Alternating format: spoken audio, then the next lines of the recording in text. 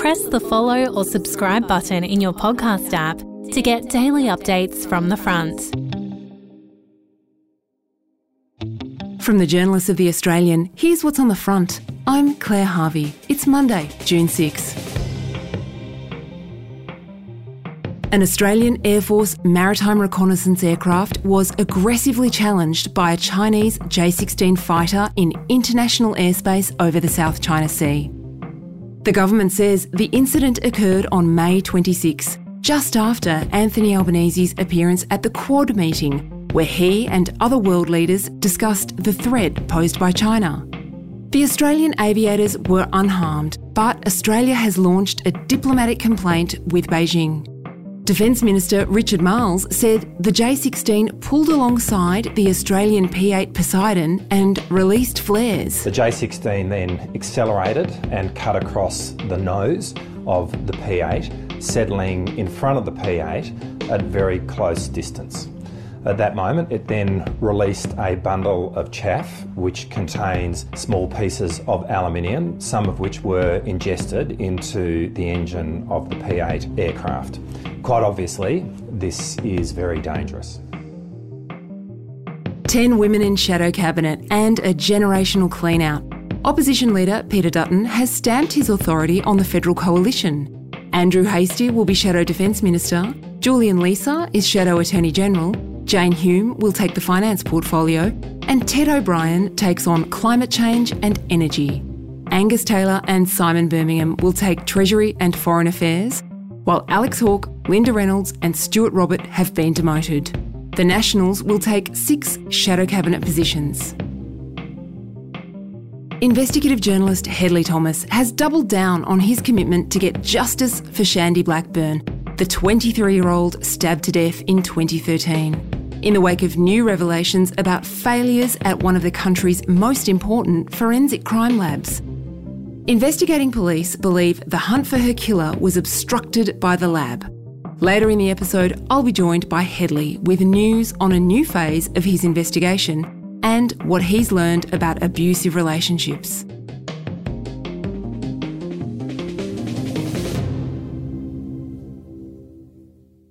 Rex Airlines is struggling to fill its flights, according to an investigation by The Australian, with some 737 jets on major East Coast routes carrying just 10 passengers. It comes as aviation struggles to recover from the pandemic amid soaring fuel prices and staff shortages. Kyla Lusikian is The Australian's business editor and joins me now. Rex's main business has for many years been, obviously the airline's called Regional Express. It's flying to the regions. But last year they decided to embark on basically a new push to connect the capital cities and some other major destinations. So they're flying now from Sydney to Melbourne, Sydney to Brisbane, and they're also flying from Brisbane to Melbourne and from Sydney to the Gold Coast. For a while there, it looked like Virgin was in a whole bunch of strife. It was unclear whether they were really going to make it through the pandemic. Obviously, they had collapsed into administration. And, Australia has traditionally had 2 airlines servicing some of those large capital cities. Perhaps there was a view at Rex that they could be that second airline. So that's kind of what got our interest, really, just to check how that strategy was going. There's a lot of people in the aviation industry talking about the low numbers, so we thought the best thing to do was to try to check it out for ourselves. Now, the numbers aren't publicly available, they're not published anywhere, so essentially we've had journalists at Sydney Airport and at Brisbane Airport through last week counting the number of people going on and off these various Rex flights. And the starting point is that these planes, these 737s, have passenger capacity of just over 170. Good afternoon, ladies and gentlemen. Rex now invites all passengers travelling to Sydney this afternoon on ZL367 to come forward boarding through gate 38. There was one flight from Sydney to the Gold Coast. There were only 7 people on that plane, which is just absolutely staggering.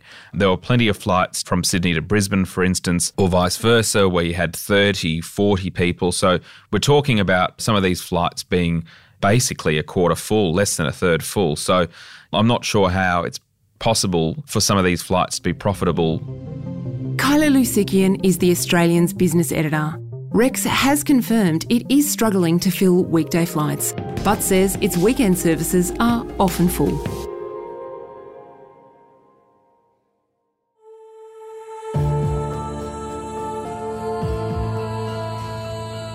A new documentary is airing this week on Sky News Australia. It covers one of Australia's most gripping cold cases, the unsolved murder of young Mackay woman Shandy Blackburn, who was just 23 when she was viciously stabbed to death while she walked home from work. It's balmy outside. Summer's not quite over in this tropical coastal community in central Queensland, and Shandy is on foot. She is walking unwittingly towards her murderer. In 15 minutes and 29 seconds, a knife is going to be thrust with powerful, relentless force. Shandy doesn't know this, but I know it. Shandy's case was investigated by the Australian's national chief correspondent Hedley Thomas for his top-rating podcast Shandy's Story, and Hedley's worked on the documentary that's about to be aired. Hedley joins me now. Hedley, this story captivated Australia, didn't it, Shandy's Story? And it's partly thanks to you as one of the producers of the podcast. I've got to give credit where it's due. We did 18 episodes for Shandy's Story, and they spanned many months of late last year and earlier this year. And as a result, some extraordinary things were uncovered, particularly by the forensic biologist Dr. Kirsty Wright, who highlighted so many enormous concerns with the Queensland Government's DNA testing laboratory. The documentary that I've been working on with Sky News looks at Shandy's life, Shandy's relationship with her former boyfriend, who was charged over her murder and then acquitted by a jury. There was no forensic evidence in the case against him, and there may be no forensic evidence against him. He's always denied wrongdoing. A coroner has found the ex-boyfriend of a woman brutally stabbed to death in Mackay was responsible for her death 2 years after a jury acquitted him of her murder. But what the documentary goes to, in addition to understanding the police investigation and Shandy's relationship with John Peros, are the issues that Dr. Kirsty Wright has raised in the Queensland lab. And the Queensland Government is still looking to appoint a reviewer for this desktop review of the lab. It's not nearly good enough, says Kirsty Wright and other people who are familiar with the problems in that lab. They are saying that nothing short of a Royal Commission style public inquiry in which lab managers and scientists are questioned under oath will be sufficient. We may yet get to that because the Crime and Corruption Commission is itself looking very closely at Dr. Wright's allegations of official misconduct. We've actually had no rebuttal from the Queensland Government, from the Health Minister in whose portfolio that laboratory sits, from the Premier Anastasia Palaszczuk. The Attorney General, who I interviewed for the documentary, Shannon Fentiman, has acknowledged that this is a very serious issue, and she did not want to stand up for the lab. We believe they know this laboratory has had big problems, and the repercussions, if this is as widespread as we suspect, involving many hundreds of cases that have involved very serious violent crimes, murders, rapes, serious assaults, and of course property crime, the repercussions are enormous. And they're particularly enormous for women, aren't they, Hedley? Because it's crimes against women often where DNA is incredibly useful. Sexual assault, murder. Is it all rhetoric for the Queensland Government to talk about women and caring about crime against women?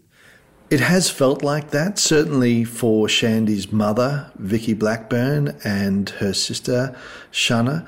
They have pointed out the number of women in very senior positions in the Queensland Government. Shannon Fentiman, the Attorney General and the Minister for Domestic Violence Against Women, the Premier, Anastasia Palaszczuk, the Health Minister, Yvette Darth, and the Commissioner of Police, Katarina Carroll.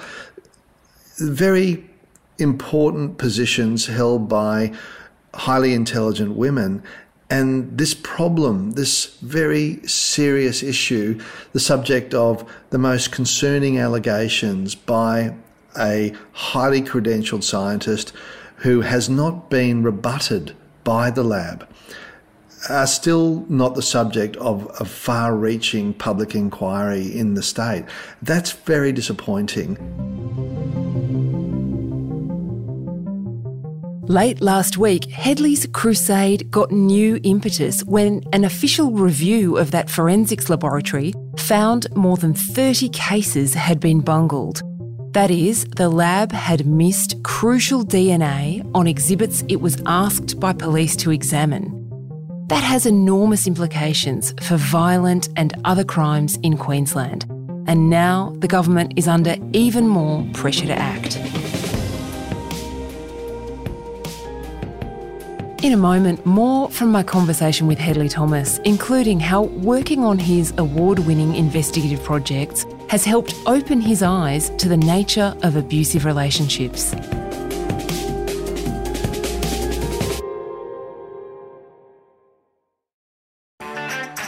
I'm Sarah Lamarquin, Editor-in-Chief of Stella and host of our podcast called Something to Talk About.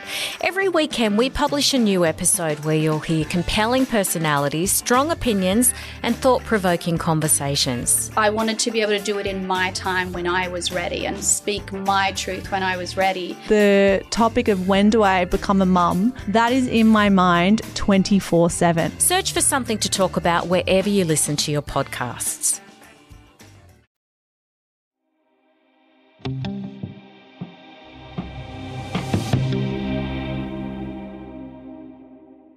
I'm back with Hedley Thomas, the Australian's National Chief Correspondent, and we're discussing a new documentary he's made about Shandy Blackburn, a 23-year-old Queensland woman whose killer is still at large. Hedley has twice won the Gold Walkley, Australian journalism's highest honour, including for his 2018 podcast investigation, The Teacher's Pet. That story, the 1982 disappearance of Sydney mother Lynn Dawson, is playing out in court right now in the murder trial of her former husband, Christopher Dawson.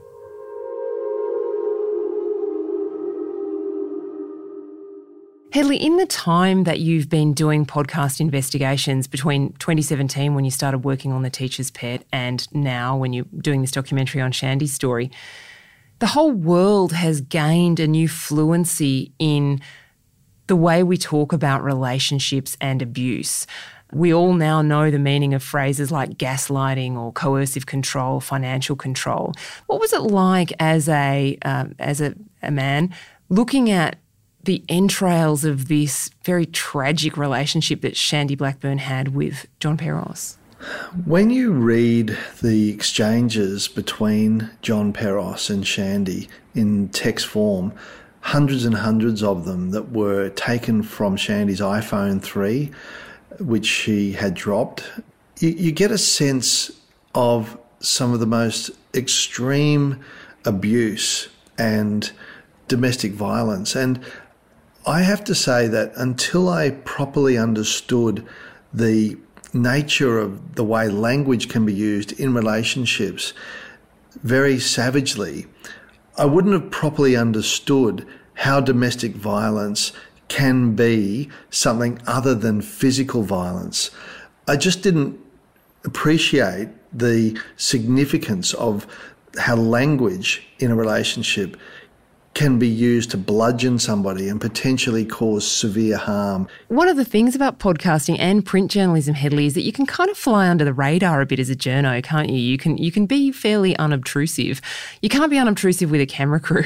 What was it like going back to Mackay with cameras and boom mics in tow and trying to get the same level of, candid authenticity that you achieved in the podcast? Disconcerting, in a word, Claire. I feel much more comfortable with just a microphone, introduce a camera, and it's another layer of complexity. It was challenging and I enjoyed that part of it. What was fantastic while doing the documentary was seeing the number of people who wanted to step up and talk, including a police officer who was on the murder scene within about half an hour of Shandy having been stabbed. He was clearly still moved by the savagery of the attack upon Shandy.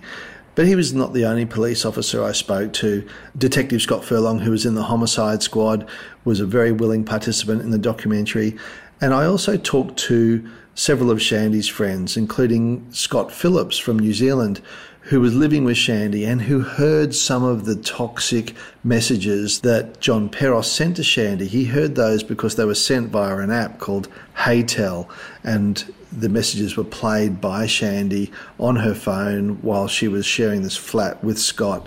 You know you're not my type to begin with. Grow up and realise you can't have me. We're not going to stop with Shandy's story, the documentary. We're going to keep pushing to make sure that this issue, particularly around the DNA laboratory, isn't covered up. They're not going to sweep this under the rug. We will get to the bottom of it, and I know that Dr. Kirsty Wright is as determined as she was a year ago when she and I first talked.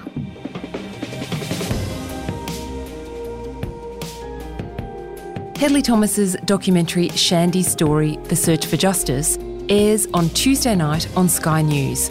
You can catch it on Foxtel or Sky News Regional, and you can stream it anytime on Sky's on-demand service Flash. Check it out at flashnews.com.au. Subscriptions are just $8 per month. You can also hear Hedley's work in our newest podcast, The Teacher's Trial, available wherever you get your audio. Thanks for joining us on The Front. We'll be back tomorrow with more of Australia's best journalism from theaustralian.com.au. Hey, I'm Felicity Harley and I host Healthyish, where we chat to experts, influencers and people in the know from around the globe to arm you with the knowledge to make healthier decisions for your mind, body and soul. I think if we're going to be focusing on health, like sleep is probably the biggest component of that. I think sleep is the cornerstone. Like choose the harder option, because I've never woken up and gone, I regret that run that I went at 4 a.m. I've never done that. Search for Healthyish and Extra Healthyish wherever you get your podcasts.